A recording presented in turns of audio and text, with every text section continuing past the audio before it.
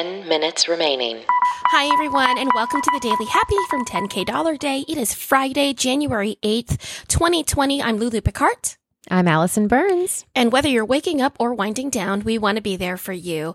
You can also hear our voices on our other podcast. It's called 10K Dollar Day. It's a comedy podcast about imaginary luxury travel. We hope that sounds kind of intriguing for you. You can find that in your podcast player, but you do have to search for it because it's a totally different podcast. It's called 10K Dollar Day, but this is the 10-minute Daily Happy.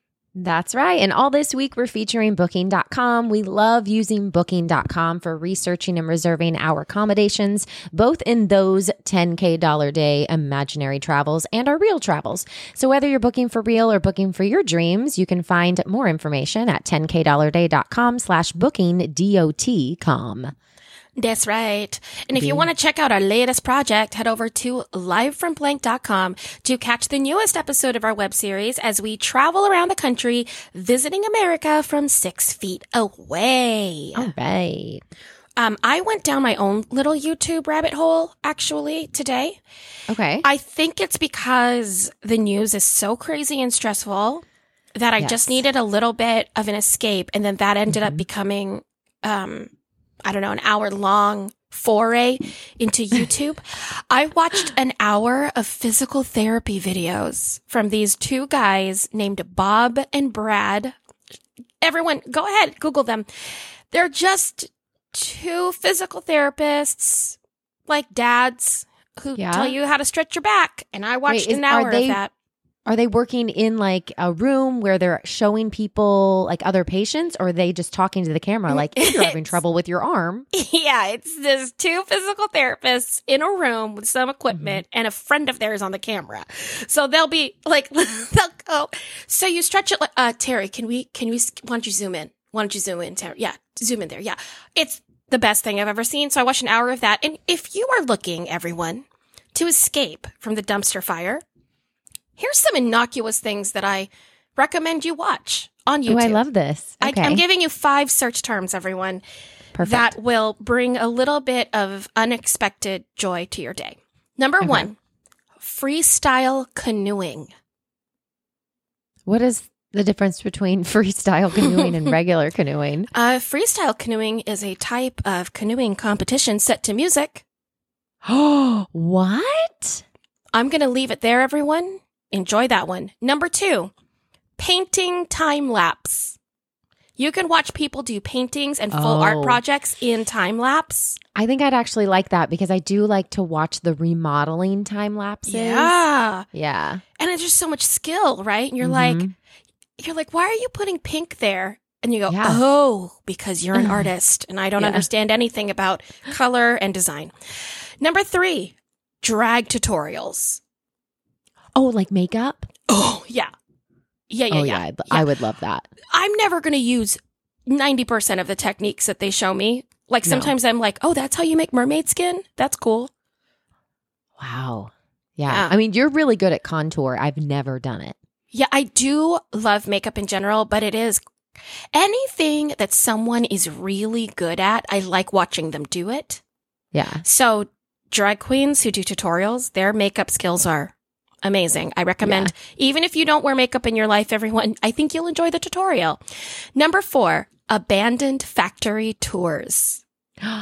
Is it just one guy, like with a camera? Is it like Blair Witch style, or is there like many people? It's a whole genre of YouTube videos from all over the world. People will find abandoned schools, factories, anything, and they do they make it creepy, take a tour. Or is it like educational?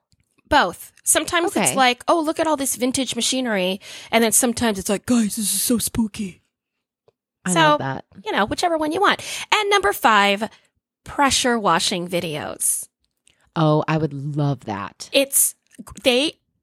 Super satisfying. The amount of moss that they can take off brick walls, the amount of mold that can get off your vinyl siding. I mean, I'm telling you now, everyone. And listen, I love watching them. I haven't put my hand on a pressure washer in about 10 years, so I'm not saying it makes me a pressure washer, but I am saying I enjoy watching it, which also sounds like an argument for violent video games, but it's not. I think those are dangerous. but pressure washing, I think, are great. Okay, so let's talk about COVID because, why not? So just to let you know, everyone, I looked at the Florida numbers today. NBC reported that Florida did report 20,000 cases on Thursday. That is one of the largest days ever. And currently in Florida, that's where Allison and I are right now. So we do spend a little bit of time on that. Florida is at an 11.4 positivity rate of COVID, which means that over 1 out of 10 people that you see at the store probably have COVID. Yeah. Just putting that out there. The U.S. reported almost 4,000 deaths on Wednesday, which is the highest single day of COVID-19 deaths. And on Wednesday, there were 132,476 patients in hospitals around the country due to COVID. It's a lot of beds. It's a lot of hospital beds. It's a lot of doctors. It's a lot of teams. It's a lot of oxygen. It's a lot of resources. It's a lot of family members. It's a lot. It's a lot. Meanwhile, around the world, things are happening. Canada's vaccine rollout is under fire. According to Vice.com, we did talk about some of the vaccines here not being distributed as quickly as we thought they were going to be. But in Canada, 2/3 of the country's vaccine supply is still in storage. Why? I don't know. That's so crazy. I know. Put them in the arms. Yeah. Also, things are happening in this country. We got to talk a little bit about it. We're not going to get into any conjecture or intention, but here's some facts that happened over the past 24 hours. President Trump has been blocked from Facebook and Twitter and Twitch. Did you know he had a Twitch account? Isn't that for video gamers? Yeah, like what, how many, I can't even keep up with the socials I have. How does the president of the United States have more social media than me? Because that's not going through a person. His press secretaries are probably tearing their hair out about what he puts on social media. Yeah. So anyway, he's blocked from Twitch, everyone. Yesterday, these are the following people that I found, this is not a comprehensive list, that resigned out of our federal government. Elaine Chao, the Transportation Secretary, Matt Pottinger, the Deputy National Security Advisor, Ryan Tully, the National Security Council Senior Director for European and Russian Affairs, Mick Mulvaney, former Trump Chief of Staff, left post as his Special Envoy to Northern Ireland, Stephanie Grisham, the Chief of Staff to Melania Trump, Sarah Matthews, the Deputy Press Secretary. All of those people, again, not comprehensive, I believe resigned within 24 hours of the rampage on the Capitol. That is insane. Right? I mean, it's just insane. 2 minutes remaining. It's insane. That is insane. Can you imagine working all your life? Kind of. I don't know. I don't know what these people's biographies actually are. But let's say you're in high school and you're like, I want to work for the federal government one day, right? Yeah. Like I want to work in DC. I want to get to the White House. I want to get to the Capitol. And you finally get there. And your boss is just insane. Yeah. What do you do? Well, I actually had a friend on Facebook, an acquaintance of mine, whose son was kind of in that situation where he was finally accepted into the White House as almost like an intern over the past few years. And it was like his dream. And he's tried even before to like get accepted into this program. And again, I'm paraphrasing all of these facts just because of posts that I've seen.